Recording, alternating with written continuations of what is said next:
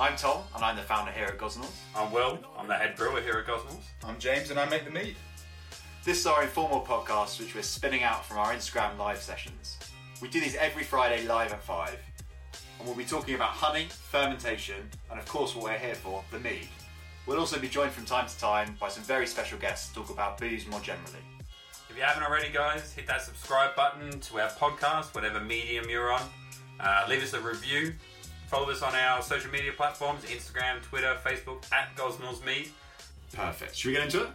Let's do it. Let's do it. Hi guys, How are we? welcome to another Live at 5. I'm back. You're back, yeah, you weren't here last week, were you? I missed out. I got stuck in traffic. It was a stressful, fun drive back into London on a Friday evening. That's always what you need, isn't it? Yeah, it's kind of just what you get, isn't it? We had quite a nice day, so, you know, it's nice to end it on a stressful finish. But Well, yeah, so I'm glad you're here, Will. Yeah. It was a lot doing it on my own last week, a lot of rambling, but hopefully you guys enjoyed it. I did have a good listen. I do like your stories, Tom. It's what keeps me smiling all week. That's good. So you brought back a beer from the shop. You're out in the West Country, right? I dropped into Y Brewery in just outside of in Herefordshire. Yeah. Yeah, in Herefordshire, in the Wye Valley, I assume. Yeah. It's a beautiful part of the world. It is gorgeous. I went canoeing down the Wye River.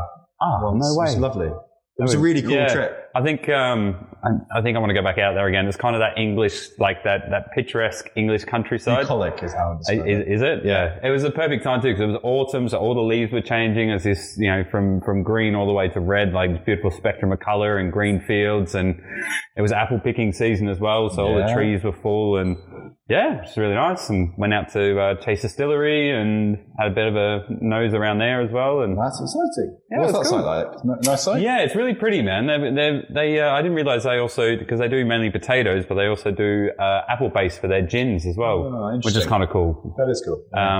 Yeah, a little bit fruity, and I bought a couple of bottles of that, and I'll probably get into that over the Christmas period. So that's good. So what have we got here? So here is the Buddy Batch, which is Welsh for little friend, which is nice. Well, so this is So it's just straight ale, isn't it? Straight ale, yeah. All right, we'll just get into that. Always get started with that. But welcome, guys. As always, if you've got any questions, then chuck them in the comment box below, and we will try and look and see them. We're a bit further apart this week, just to quite a bit of distance. Yeah, so we got upstairs in our nice little green area, which is usually where we have lunch and relax. But yeah, what are you doing today, Will? So today we're first going to start off with a beer and a drink and all that, but then we're going to get into our new tasting bundle setups. So we're doing a few new little tasting packs with some videos and stuff to go out over that sort of Christmas period. Yeah, so then the idea behind this is to showcase a bit of our range, but also we realise that those people love hearing a bit more about what we do and a bit more of the story. So we're going to record a couple of videos to go with the tasting bundles so you can do it in your own time rather than having to book in to, say, one of these sessions. And they should be live on the website now. Hector, which is cool. So I'll be doing that with my family because my dad's birthday is coming up. So I think we'll do a little bit of a tasting of that because we're sort of stuck between 4 countries at the moment, which is kind of fun. So we're all just going to have to jump on and do something together. So that's kind of perfect. But yeah, so I drank mine just because it's Friday and I need a drink.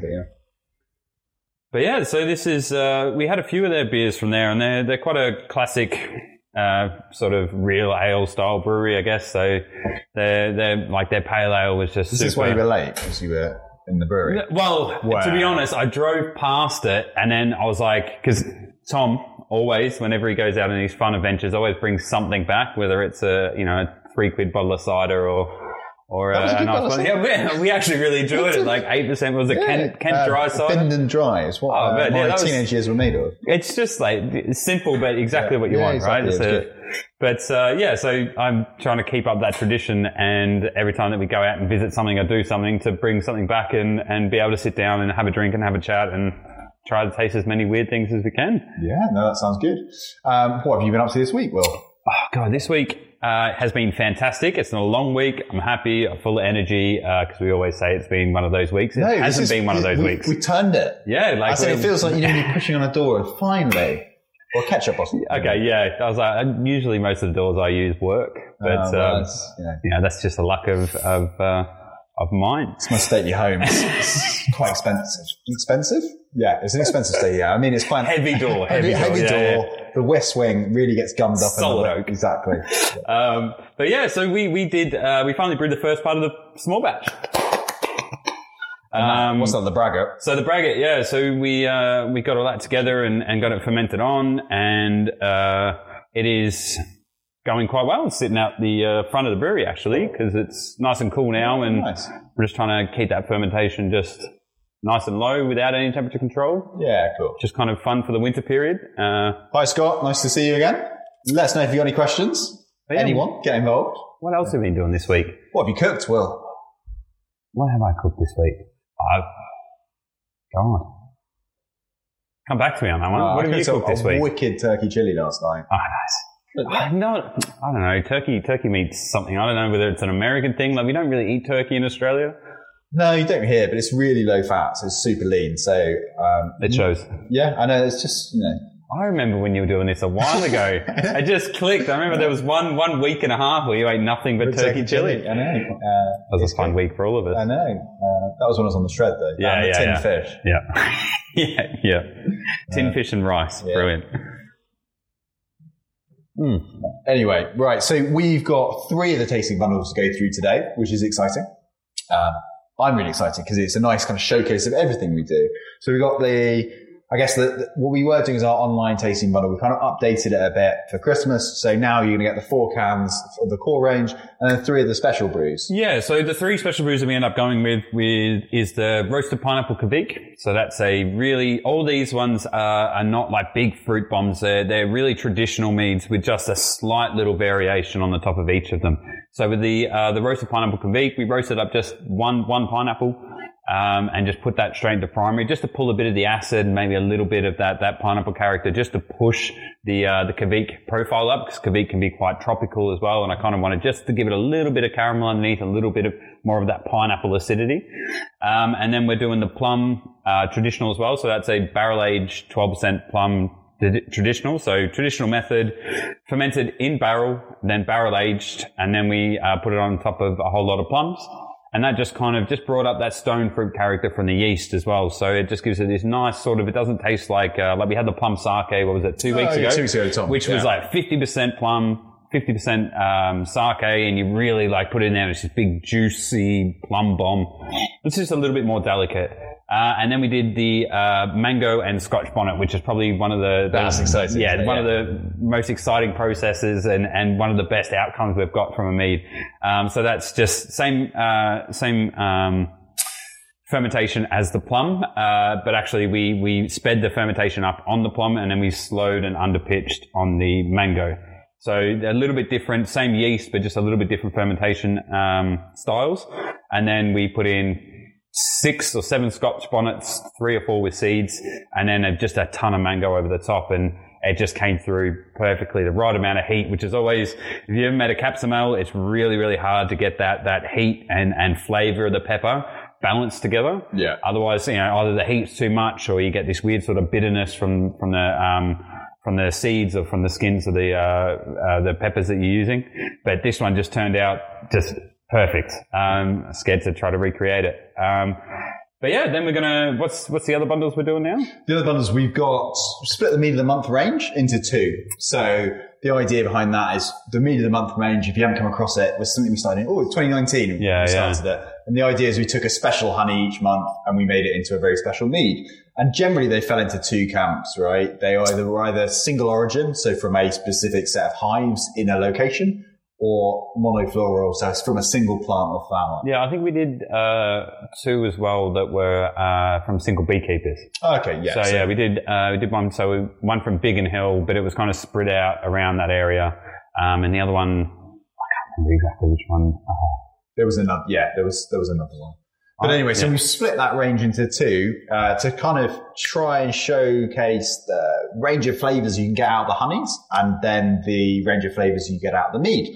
So we've got 2 different bundles, one of which is all the location type meads. So you've got all these single origin. Single origin. So that's the Lea Bridge Road, the Hackney, and then the English Heather in one. Yeah. Yeah.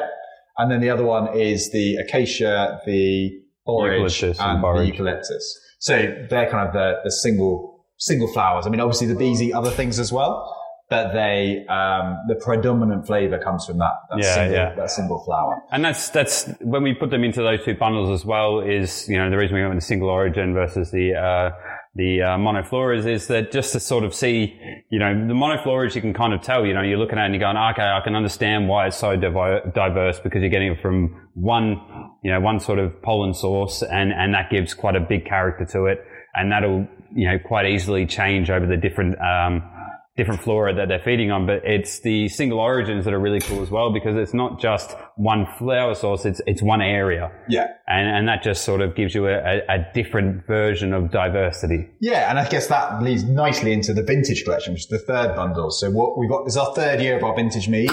And each year we've been using the same hives up in Woodbury Wetlands and Lea Bridge Road, so a combo of the two, and blending those honeys together. But what's really cool is we've used the same hives now for the 3 years. And so we can see what the bees have been up to that year, basically. Yeah, and we also keep the fermentation style the same, just to sort of make sure that it's the honey that's showcased and not techniques that will change the flavor profile. So they're fermenting the same way with the same yeast at the same temperature at the same time of the year. So it just really is zoning in on just the difference of the honey altogether. So like when we do the mead of the months, we vary the ABV a little bit. Sometimes we'll slow down the fermentation. Sometimes we'll speed it up to create a bit more of that sort of yeast ester profile, even though we use the same yeast and we round about the same sort of ABV between sort of 3.5 and 9.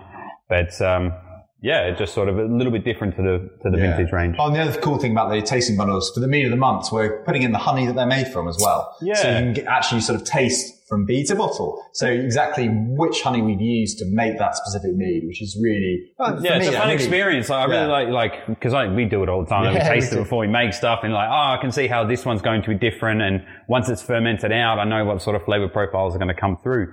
But with the when you're doing it at home, you can sort of start to see the similarities between it and also how it changes during fermentation as well. And you'll see some of those more delicate flavors get pushed forward and some of those bigger, bolder flavors seem to just sit back a little bit, which is kind of cool. Especially with something like the Lea Bridge Road where the honey is, nice and sweet, a little bit floral. And then when you finish with the fermentation, it is just like bang with the floral flavors. The sweetness is subdued. The acid profile is nice and high. And it's just, it's really, really cool. That's cool. So should we do some tasting? Yeah, let's get into it. I'm going to finish off the beer. Guys, if you have any questions as we go through, then do let us know. James and Hector, if you're at home, you just want to send us any... Just tell us you're okay. Tell us you're okay. Let us know. Anyone else? Do let us know. So what are we starting with? I spoke about the Lea Bridge Road just being incredible. Let's I'll give you that if you want to.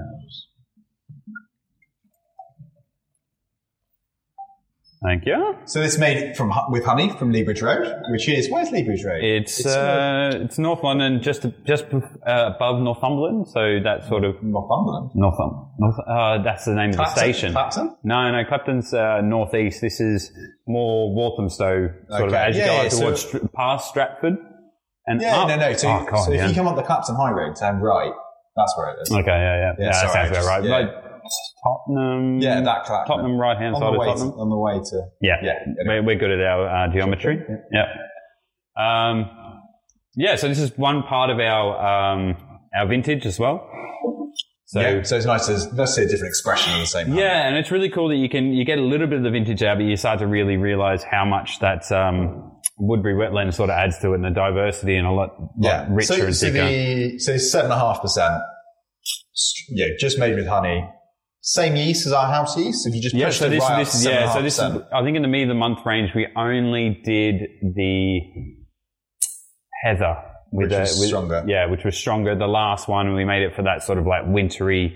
If you've ever had heather honey before, it's marzipan and funky and caramel and really rich. So we really want to push that up in the ABV as well, just to sort of allow those flavors to have something to counteract with. Yeah. Otherwise, it can be quite intense. And I think I've told this story before, but it's the only time I've come home after a brew day, and my partner was like, "Go shower because you stink like honey." Like, not even like you smell a little bit like honey and it's nice. You stink. Yeah. It's really cool. I like that. Just a quick question on the Scotch bonnet. Sorry, it's not Scotch bonnet. It's Scotch bonnet chili. Yeah, it's Scotch bonnet, yeah. Sorry, the chili we used was Scotch bonnet. We'll get into tasting the mango one in a second, probably towards the end, because it's quite... it's cool. It's warming. Yeah, and I'm really excited because last time we pulled samples out of the barrel. And we did. So it was just, I think we waited another week or something before we were ready to pitch, so ready to pull and package. So yeah, it'd be kind of cool to see how that sat out now. Yeah, no, that's cool. But so Leebridge, like we get a lot of these like apple, pear, even just a little bit of banana in there as well. And then it's all florality from there. Like it's not so much like rose petals like that, but almost like wildflower petals. You know, you kind of get that a little bit of sweetness as well. That is delicious. That's a really bonza product. There's this one in the Hackney as well that have a really, really cool similar profile as well. Yeah. So I think they're picked maybe 1 or 2 months apart, and they're far enough apart that they're different, but close enough that they kind of have a little bit of a similar sort of profile to them. But this one's 7.5, where we did the Hackney is pushing the house yeast the highest we've ever gone to 9%. So it's a little bit more high alcohol in that, a little bit more yeast. Yeah. So this one's a lot more sort of honey focused.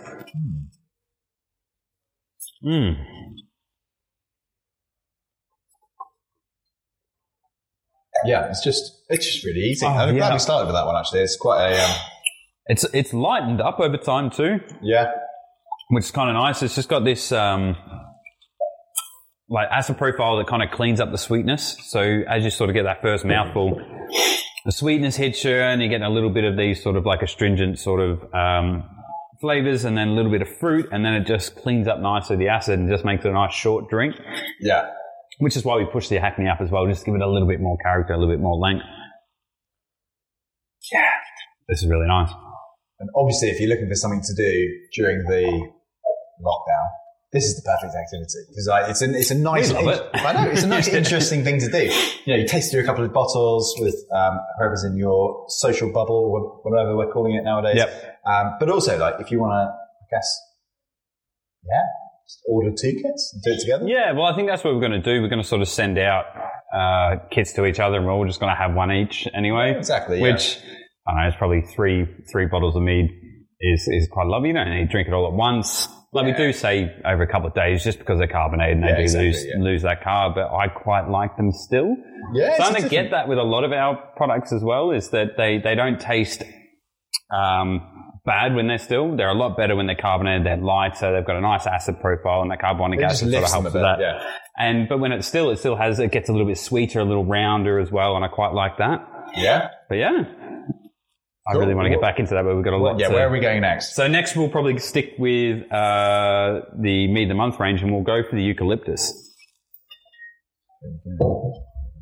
So I don't know if you've I grew up with eucalyptus honey in Australia, so that's why I really wanted to. It's full of eucalyptus. Is it? Yeah, you just can't move. It just, as soon as I smell eucalyptus honey, it reminds me of my dad making breakfast.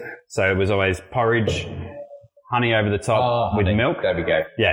Yeah, just honey for breakfast. Yeah, no, get the kids going. Or just eucalyptus. Maybe your dad has some kind of koala thing going on there. Cool. Yeah, that's all right. All right, Skip. Let's move on.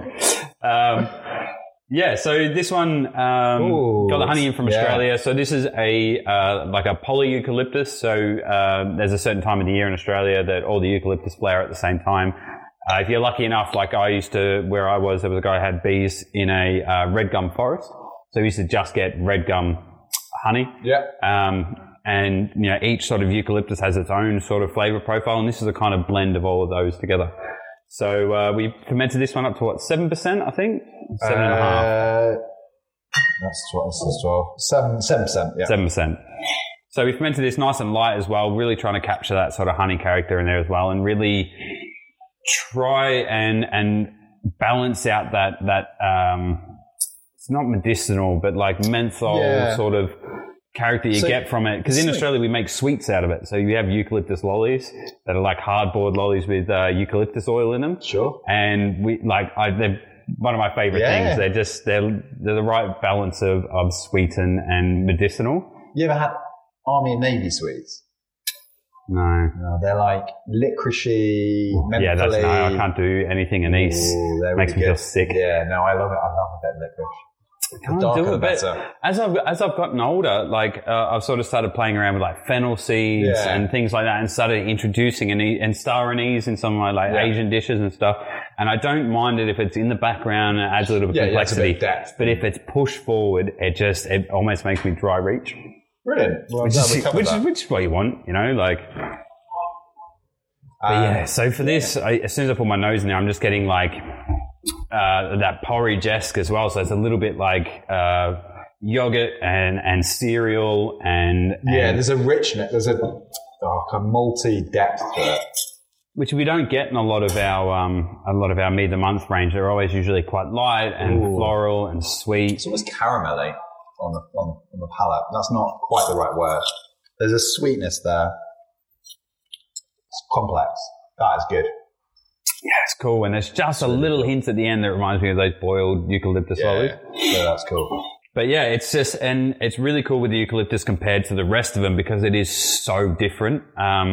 It really has such a unique flavor profile to it, which is kind of why I always wanted to use this honey. Like, it's one of those things when I started working in meat, I was like, I really want to get the honeys that I grew up with and then turn them into meat and see what they're like.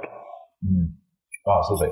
I don't know. It reminds me of cartoons as well. Reminds you of cartoons. I think it's just like associating all my childhood sort of memories together and breakfast and cartoons, which is weird. We didn't have a TV, so well, you grew up okay, so that's fine. Where are we going next, Will? Oh, that is good.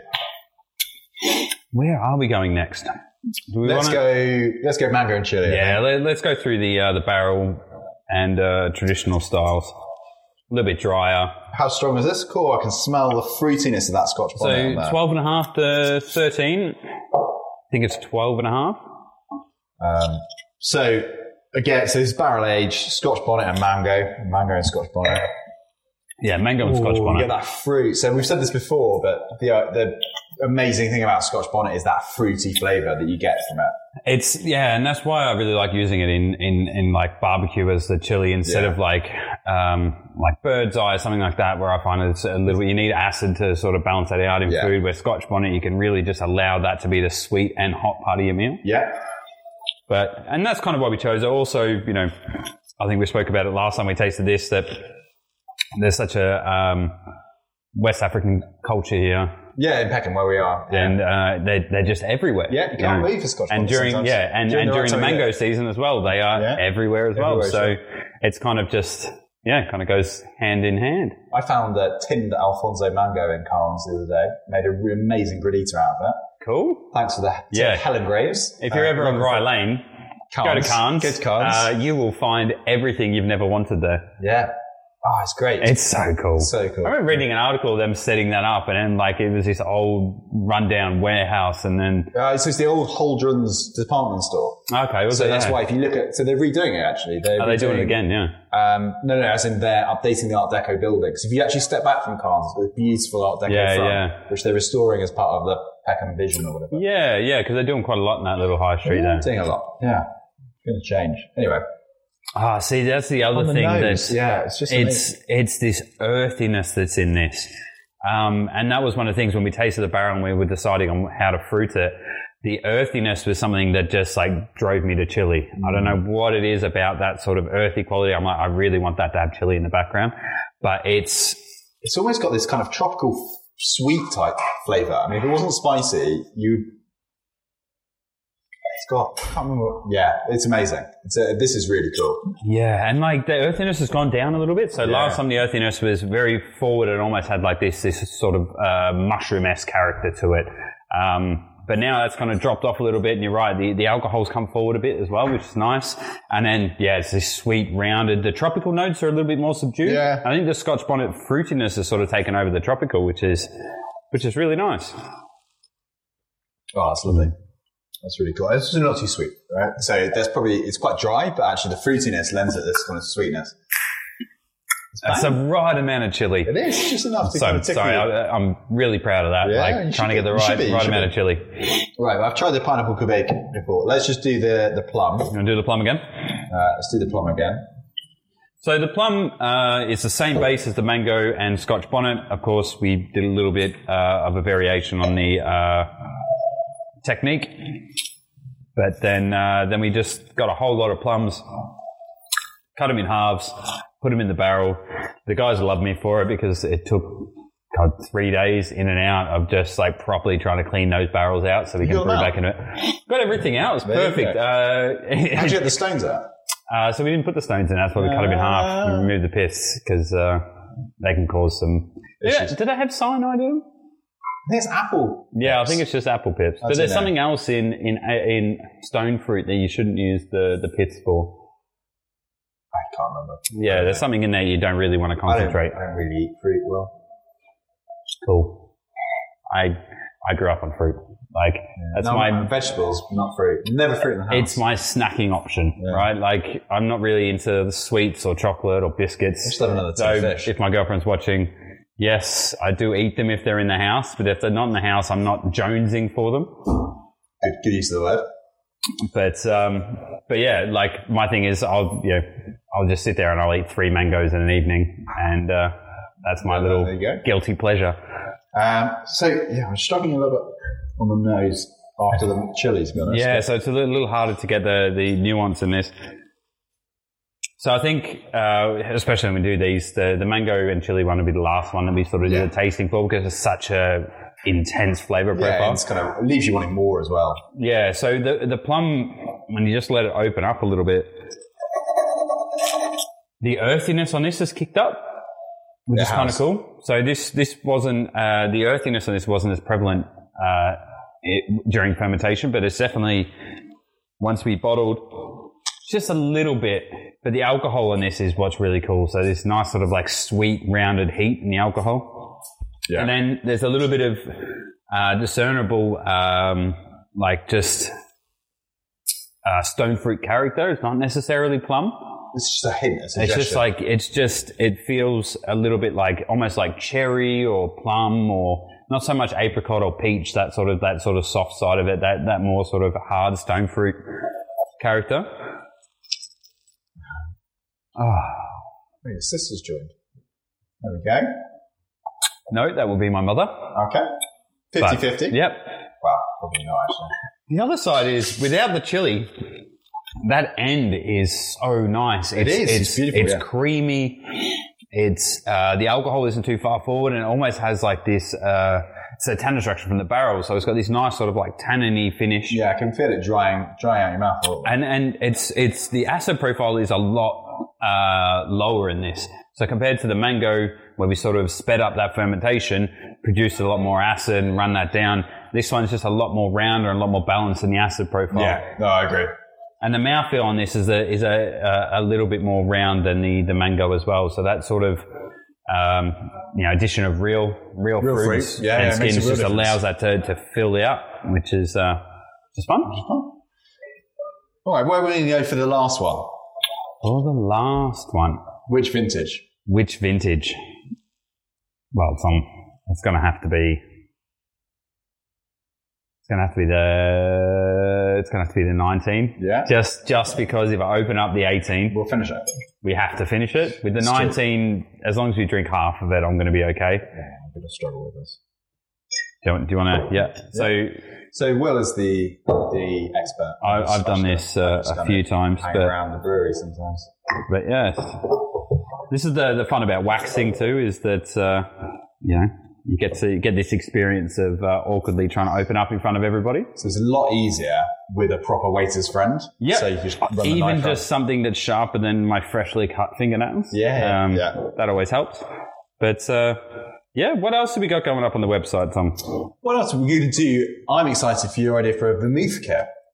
Oh yeah, using our high grav. Yeah, so we've made this high grav, which is like 20% to come out at? Yeah, I think it come out just over 20%. Just over 20%. We're aiming for about 22, and then we end up getting it conking out at about 20.5. I think I got it up to. Yeah, so the idea is we've got this high grav mead that we're then going to send out as a kit. So you get 350 ml of that, and then a load of spices to be able to make your own vermouth. So I'm a massive fan of vermouths, just in general. Good to sip, good to drink, good in cocktails. Right? Yeah, and I think that that's kind of one of those ideas that we had a little while ago, and just going like, how can we, make a mead version of Aperol and exactly. I kind of always wanted to make a cocktail with our original, our 5.5, the Gosnells of London, just with another mead, and just have like some really juxtaposed mead and mead on mead cocktail. Because I don't think there's too many cocktails out there that are just 100% mead based. Guys, if you got any more questions, I see Anna's joined. If you're still here, ask us a question. Let us know. What are you thinking? So what are we on? Oh, sorry, you need to finish yours. Yeah. 2019 vintage. 2019 vintage. So it's a fun little Friday drink. Fun little Friday session, isn't it? I'm driving, so that's why I've just been pouring mine in the tasting.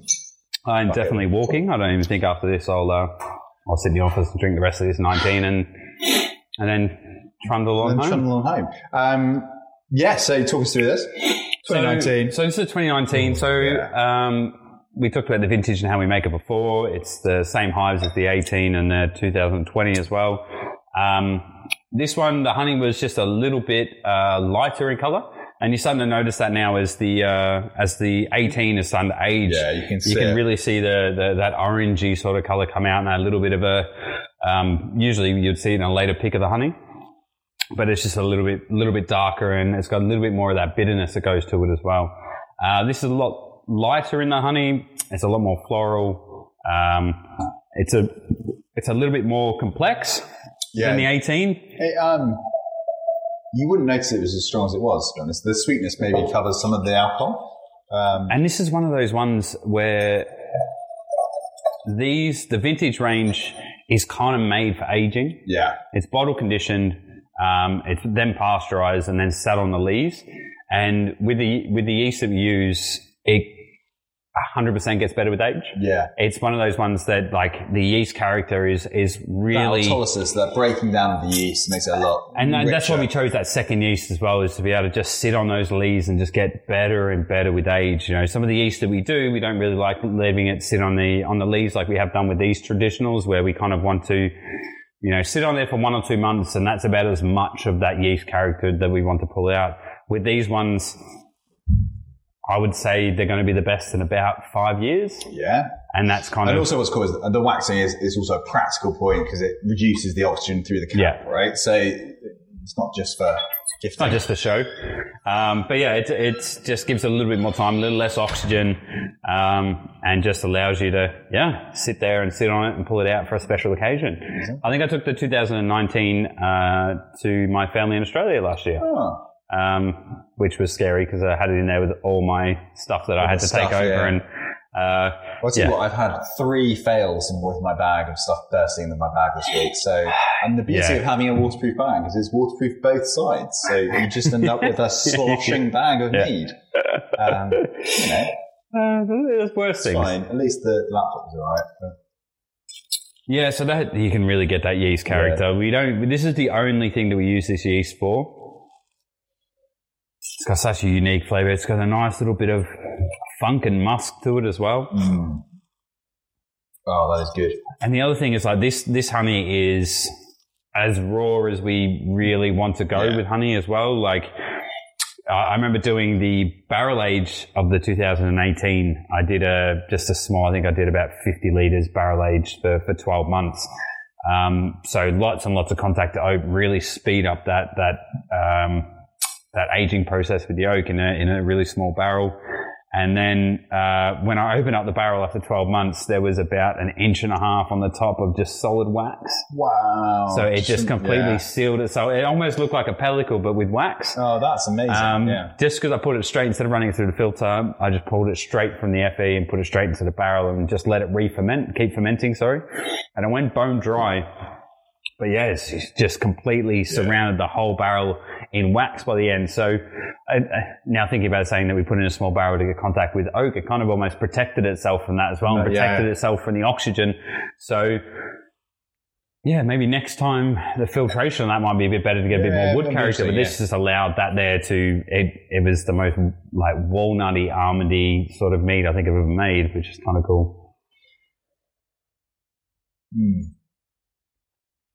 What are you up to this weekend then, Will? So another big one.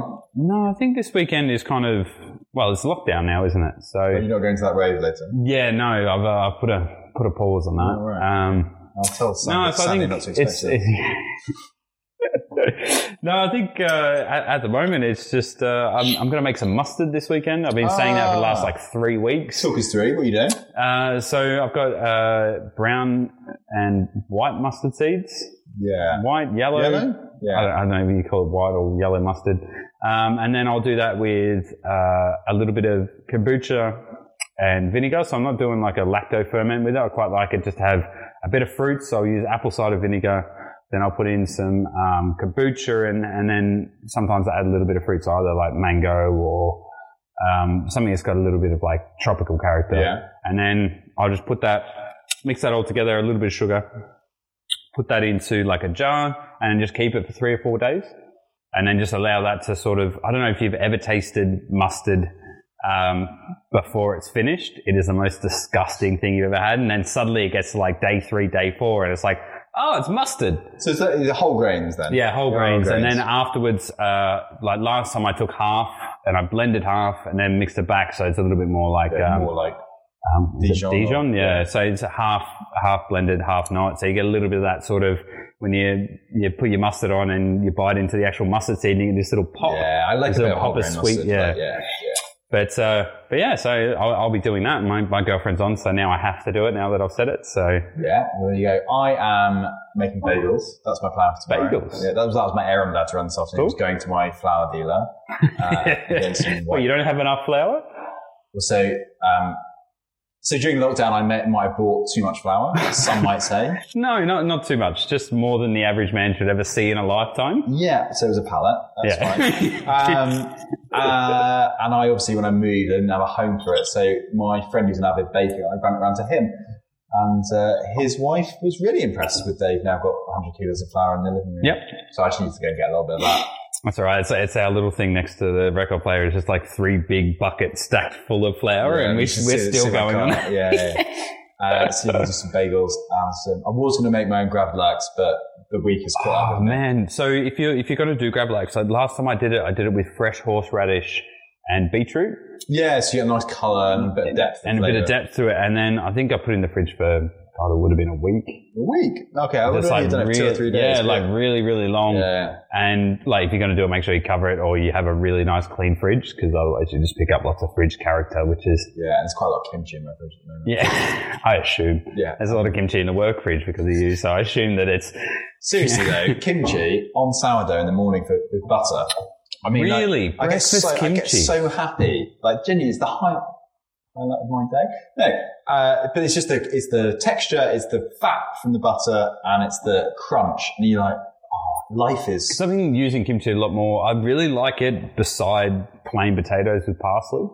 Interesting. It's just got this nice sort of like one super intense, and then you got this nice sort of creamy, starch-driven potatoes that they really work. What is really good with kimchi is cheap cheddar cheese.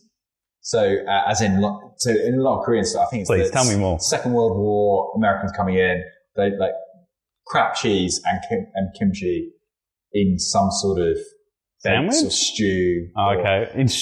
Then they've got this particular dish called Korean Army stew, which is just stuff from the ration packs and now they serve in a sort of stewing pot. And now they serve it as a communal, as in you'll get spam, you'll get instant noodles, you'll get a bit of cheese, you'll get tofu, you'll get frankfurters in just this pot with kimchi. It's amazing. And if you explain to other people that, like, what are you eating? If I saw it, I'd probably be like, yeah, I'll have some. But just like trying to piece together what that would taste like. Yeah, it's really cool. And that's definitely the Second War influence. Or the Korean War. Anyway, my history's not great. Yeah, well, there were definitely 2 wars. Definitely 2 wars. But I can't. It would have been the Korean War, because that's after. My mediocre study of history didn't cover ration pack stews. No, it's just interesting. It's one of those things that you're like, would never have happened if it weren't there. Is that a good thing? Well, you've tasted it, so you can tell me whether or not it was fun. Like, you could tell that, like, don't know, it's very easy to be po-faced about flavours and food and provenance. Is it something that's eaten there as well, or is it just something that's like... No, it is. I think, but it's now, I think it's more of a... It feels like more of an anachronism, as in you would have it as a thing. I'm not sure whether anyone makes it at home anymore. Yeah, anyway. Right, what are we talking about next week, Will? So, God, put me on the spot. I know, I was just about to say. We're very, very organised here, especially during this period. It's very relaxed. It's just like clockwork, isn't it? It is scary how well we do with the old organisation. It is. We'll think of something this week. So I think next week, what is it? Mid-November. I think we might move towards doing something with a couple of different styles of mead. What we could do is talk about the mulled mead. Yeah, cool. Should we mull some mead next week? Yeah, I'll get it on this week, and we'll do it for next week, Friday. We can mull it live with the spices. Yeah, but we were thinking about having a different idea with the mulled mead. Oh, yeah, so we've got this exciting idea. We're going to do a single serve can of mulled mead. Because like mulled mead during this, like, it's a weird time. Like, okay, so it's, I don't know if everyone's set the story. Yeah, I don't know if everybody's got the same sort of mentality as me, but like I don't really like the pumpkin spice at in. I mean, you're not a pumpkin spice latte man. No, I'm not. By far, I'm not. Yeah, so well. And I'm not really. I wasn't really into like mulled drinks, especially coming from Australia, because we just never really did them, and they're big there now. Like I can remember when I went back, and everyone's like, "Oh yeah, we all do mulled," and they're like, "We never did this growing up." Yeah. Like, and I fell in love with it here, and not necessarily mulled wine. I fell in love with mulled port. Just because I'm not making mulled wine. I like mulled cider as well, but you've got to do mulled cider with like a nice scotch and pomegranate. I like hot buttered rum. I made some hot buttered rum once, and that was the end of it, because it's just fat and sugar. Yeah, I tell you what's worse is, have you ever had a port flip? You know, the flip, which is the egg, the whole egg, just shaken with a spirit. Or in this case, port. Yeah, but so by the time you have lunch, you've had nogs are one of the, so I know. don't really like mulled stuff, but when I was a cocktail bartender, I fell in love with making nogs. Yeah. Like I just wanted to do as weird as I could. Yeah. Like, because people used to always freak out about using eggs in cocktails, and you're like, yeah, that's fine. As long as the egg's fresh, like, go nuts, you know. It's same as like cooking with eggs at home. Just smell it. If it smells bad.